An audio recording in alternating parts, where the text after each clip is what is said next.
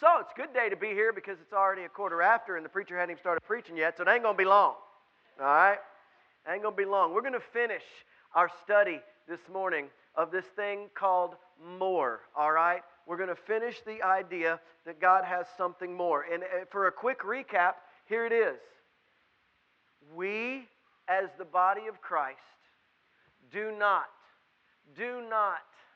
even scratch the surface of tapping into the power that God has for us, that God wants to use and do in us.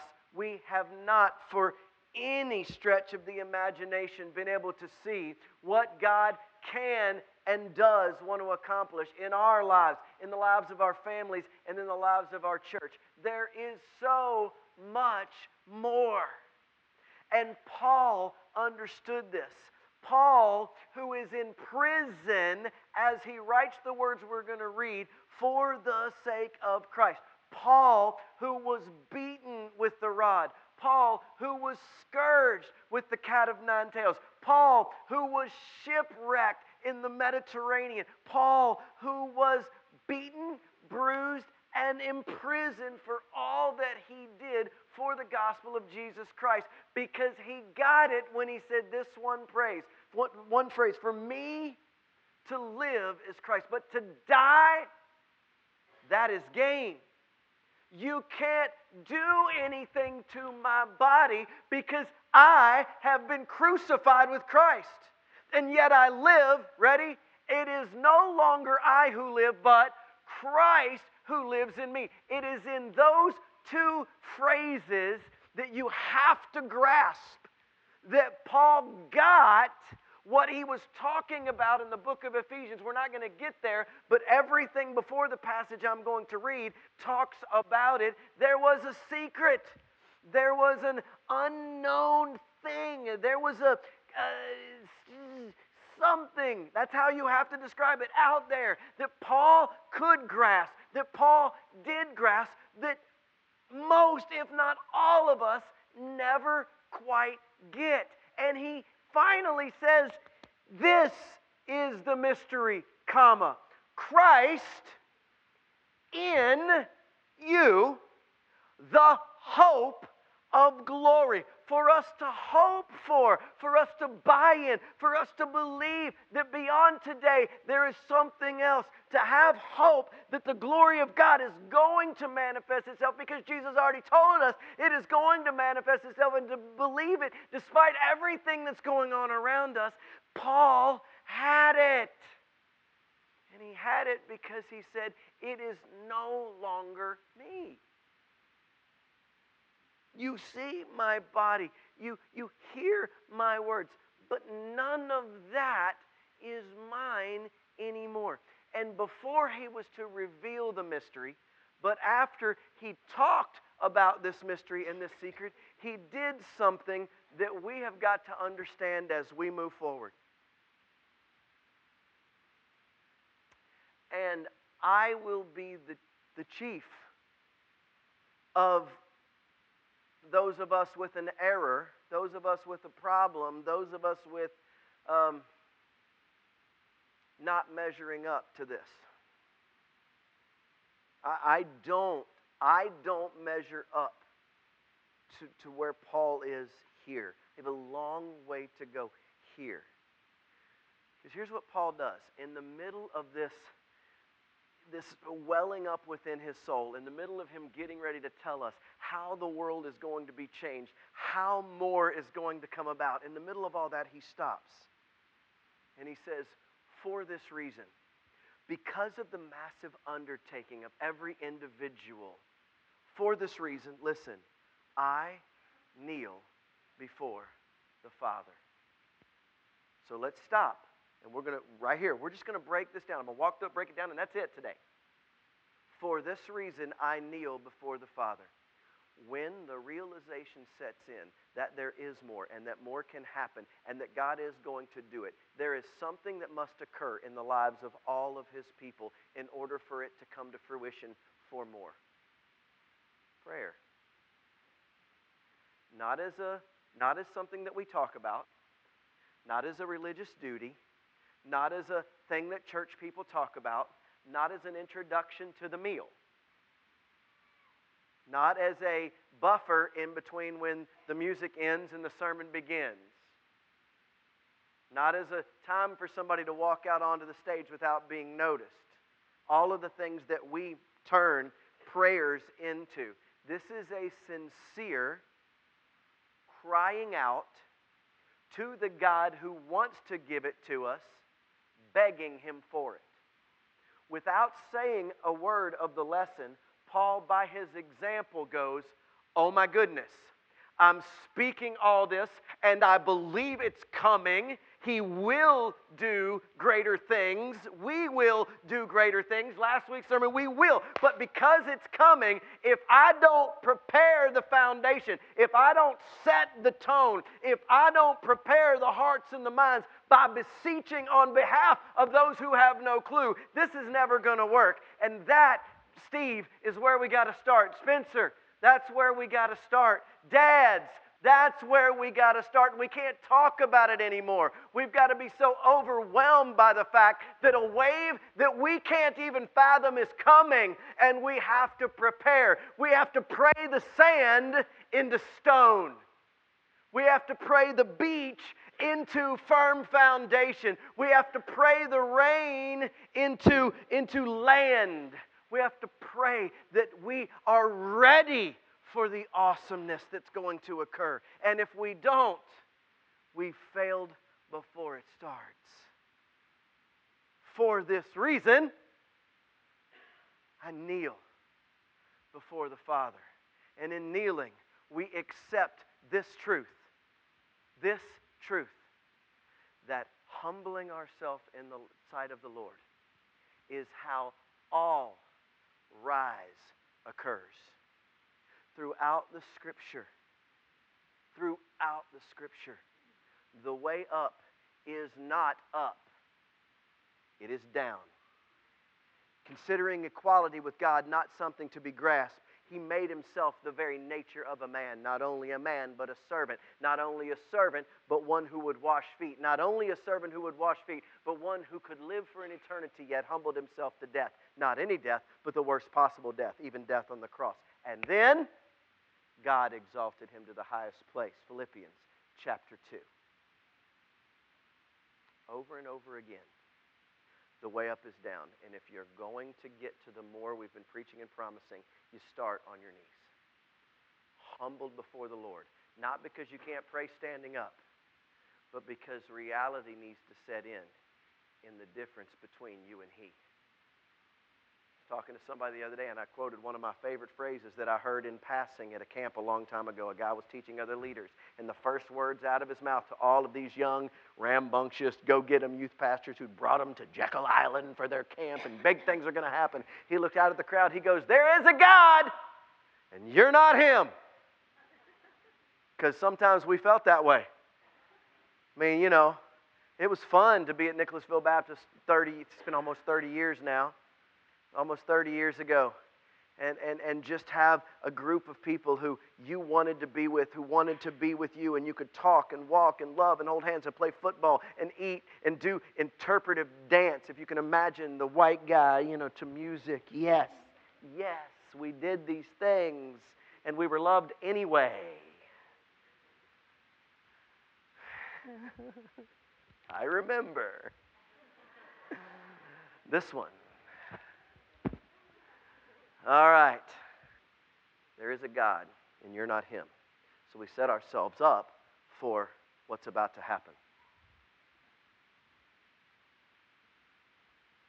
From whom every family in heaven and on earth derives its name. Interesting. This is a strange verse.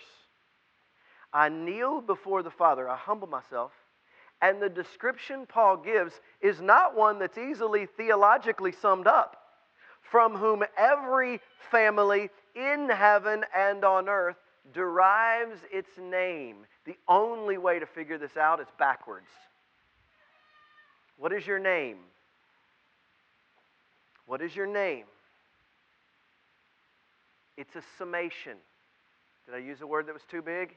It's a collective whole.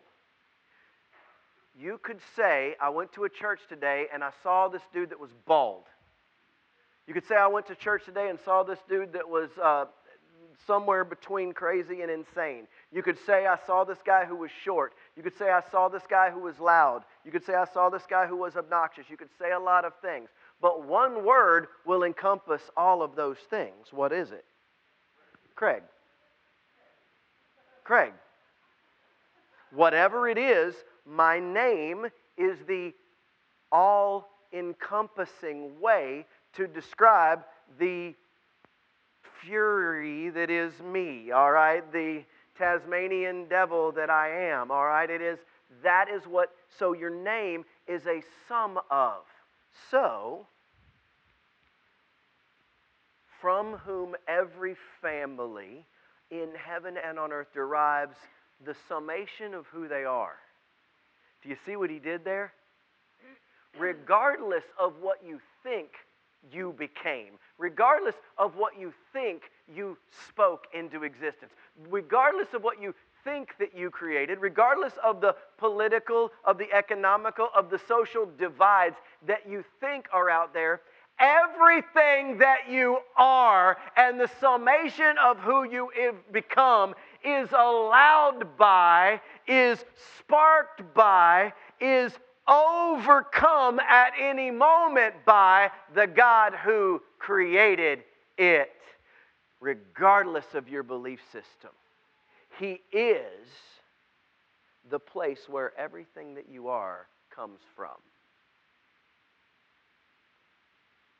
When John is describing creation, he says, in the beginning was the Word, and the Word was with God, and the Word was God. He was with God in the beginning. Listen, apart from Him, by Him, all things that have been made. And apart from Him, nothing that has been made through the Word of God in the person of Jesus Christ. Everything that exists in its cause, in its how, in its what, in its why, came from Him, Father over all that is. I kneel before the one that regardless of who says who is who, He is. That's why there's never an adjective or a verb or a noun after. He just, what? Is.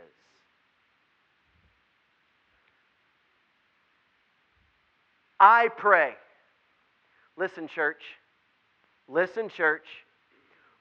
We have a problem between being powerful and authoritative and being humble. It's something a lot of people struggle with on very different levels. If you're arrogant, you suffer with humility. If you're humble, you struggle with confidence. And we all on various levels have problems with it. But when you speak and when you pray and when you grab hold of the fact that it is not you but Christ in you, you have an authority, you have a confidence, you have a power that is overwhelming because you're speaking not as one who might be, but as one who is overtaken by the one who completely is. And so Paul says, I pray, not because he's Paul, but because it's Christ in me working to cause all of this happen. Own it!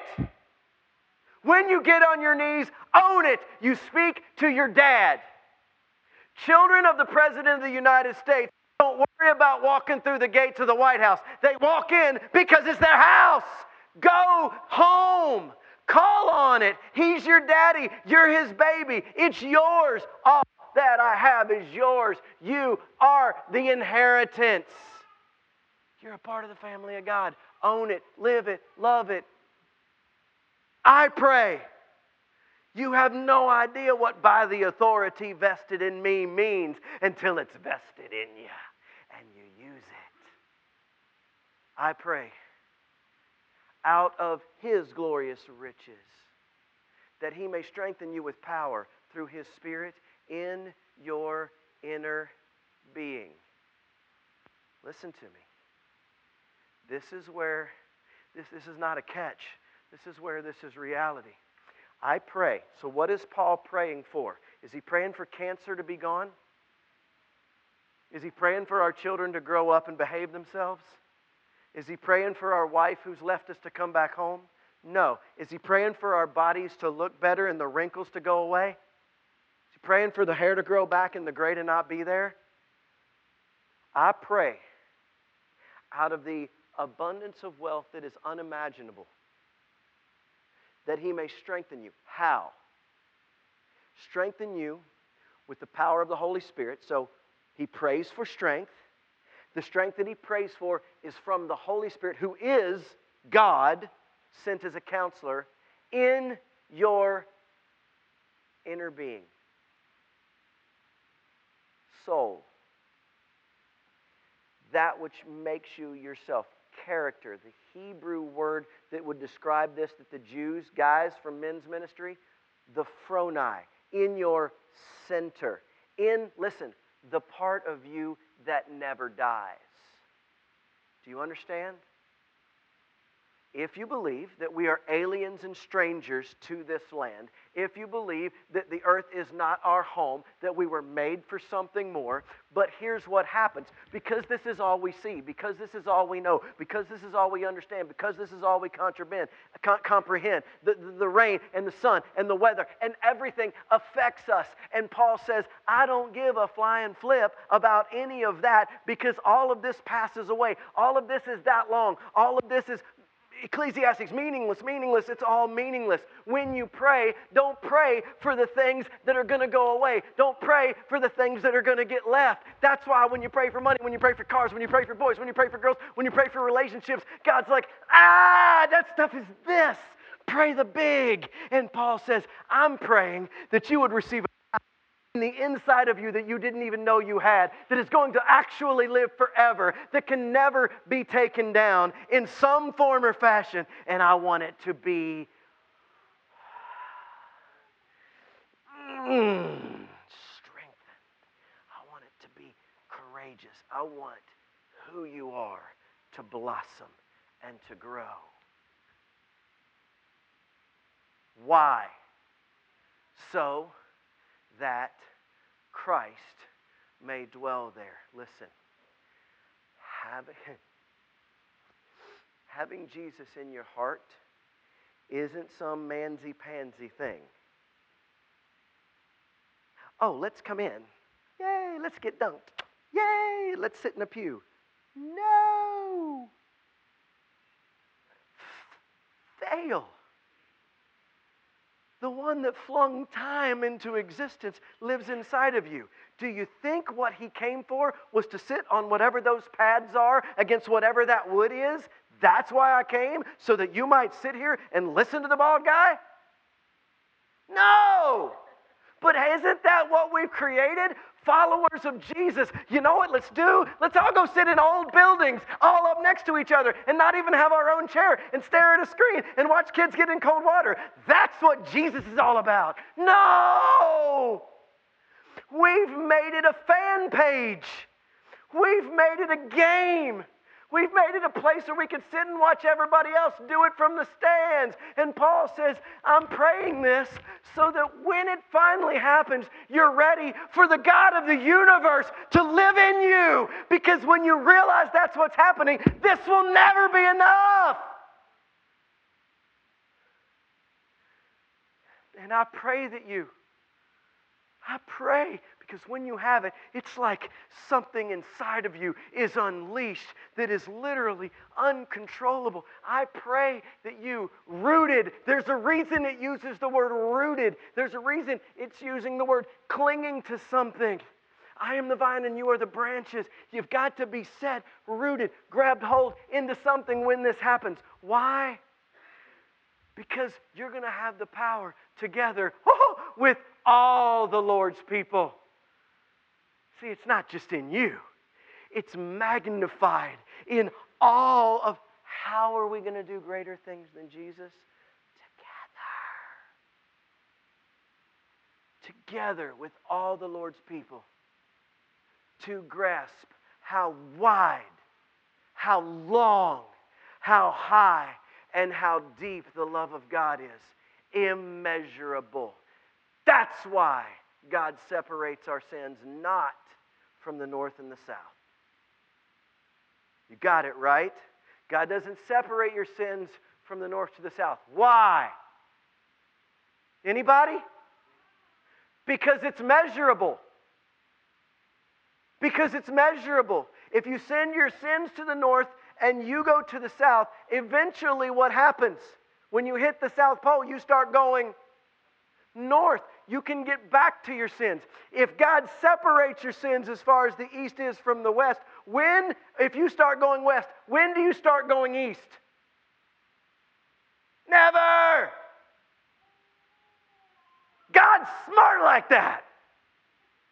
To grasp how wide, long, high, deep, to grasp the immeasurable, infinite love of Christ. And to know.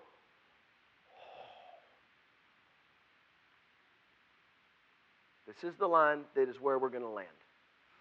And to know this love that surpasses knowledge. One more again. And to know this love that surpasses. Let me tell you what this says. When all of this comes around and you get this inside you and you start to realize it, I pray that you will, listen, know the unknowable. That's what he's saying. I pray that you will know the unknowable. Yesterday morning, 13 men gathered together for breakfast. We thought we were in, paradise, man. We've been used to 4, 5, 6, and there was over a dozen of us. And one of the things that came up as Steve was teaching us was, I promise it's come up 2 or 3 times just this week with people.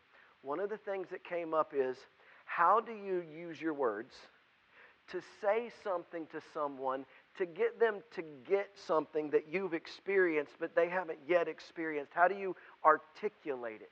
And the answer we came up with was, you can't. You can't. So for our intents and purposes here, I'm going to use that to help us all grasp this. How do you know what is not knowable? What's my struggle for you? How do I preach a series called More, promising you that God's going to do amazing things that you can't even ask in you, and saying to you as of last week that I know it's going to happen because God already said it was going to happen, and get you to buy in? How do I get you to act like you know it's true? I can't, because we need to see. All of us have a need to see it, and then, I know, and I can't. I can't verbalize what it's like to have a congregation member who I know lives from paycheck to paycheck come to me and sit at my table and work out a budget where I write down, this is how much you need to tithe in the budget. And everything has to be adjusted around it. And they go, how can we afford it? And I simply say, I just know that it's going to happen. And they don't know. But they do it only to call me a year later and say, I have no idea how every time I needed money, there was money, but how the bank account said there was nothing there, but my bill said paid. I can't explain that to you till you're on the other side of it and you watch it happen. I had a guy stand in my yard just this week, and he's been telling me, and I love him, that he's coming to church, but I got to work last Sunday, but I got to work this Sunday, but I got to go do this. And here's what I said to him. I said, do me a favor, what time are you starting work on Sunday? He said, 10. I was like, don't start till 12. Well, I've only got one day, I need all the light. I said, no, you don't. If 5 pieces of bread and 2 fish can feed 5,000, then 6 hours of daylight can turn into 8. Just show up for me. Just show up. He said, how's 6 going to turn into 8? I don't know, but I know he's not here. Why? Because he can't know. Until you're at the 6th hour and for some reason every worker's paid and all the job is done. Let me give you an even better example. Anybody know what the third highest grossing, that's income, the third highest income restaurant is? Number 3. What? It is.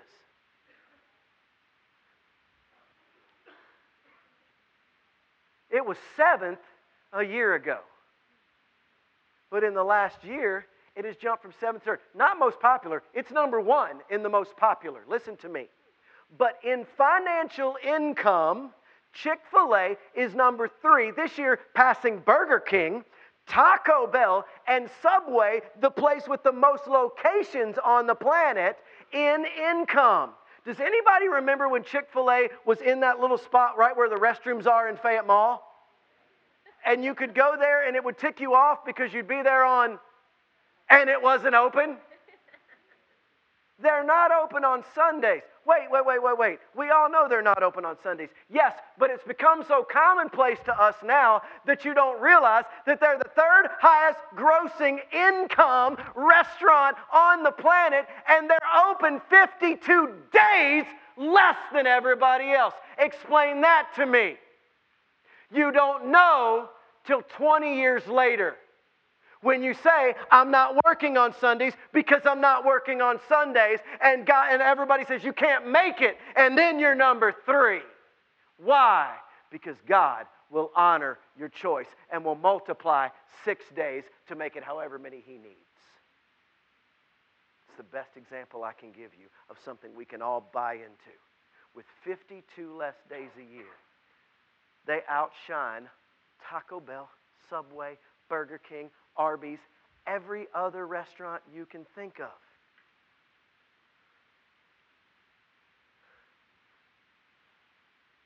Because Kathy Truitt knew,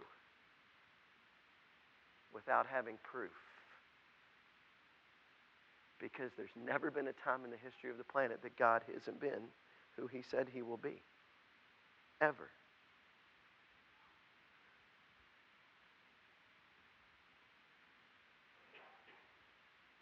And now Paul stops and he takes a breath, which I'm going to do as we finish.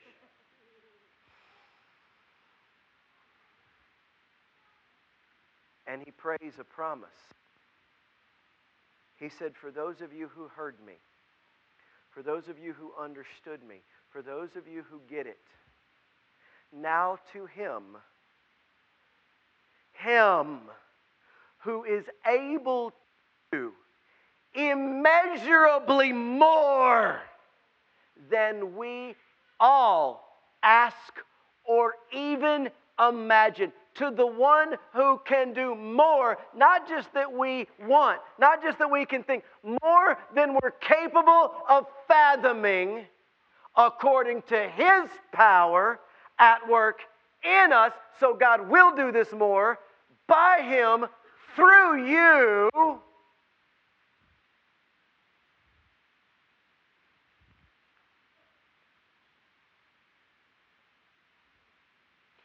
To Him be glory in the church and in Jesus throughout all generations, forever and ever. The promise is that when this comes to a close, He's still in charge. He's still on top. He's still more. And we'll spend the rest of our lives more. More. My wife's got a new job.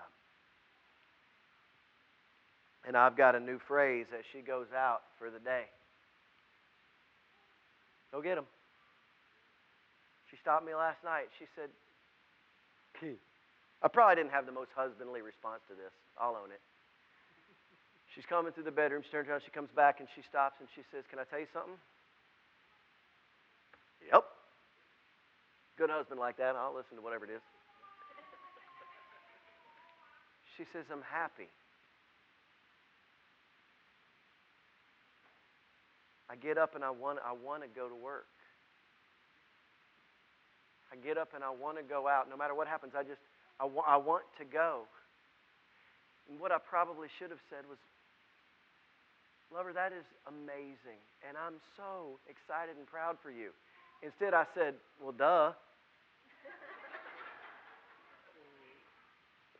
But let me say why I said, well, duh, in defense. What did I say? I know. Because I knew. My wife's different. I love my wife, and she was perfect before, and she's perfecter now. And that's no suck up. I know. Ask the people that I've talked to about it, and they'll tell you that I told them what you told me a week ago. Because I see the joy in my wife. And it's an honor to say, go get them. Because she loves it. And it doesn't matter. You hear me? Go get it. And I love you. And it doesn't matter if you decide to serve, to tithe, to give, to witness, to go, to share. I'm going to love you anyway. But if you don't go, I can't promise you more. But if you do, I can't describe all that more is. And we won't know what hit us. There's more coming. Go get them. Let's pray.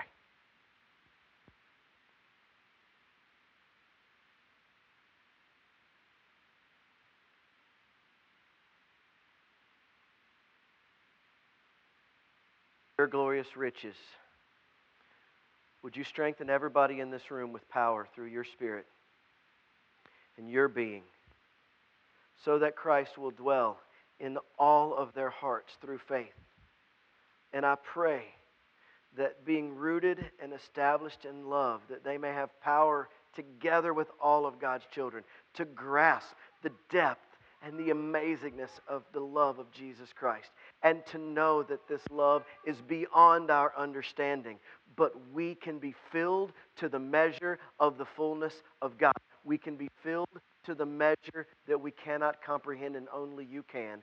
And because of you, you can do more than we could ever ask for or imagine, because it's your power at work within us. And we will give you the glory and the honor forever and ever. In Jesus' name, and amen.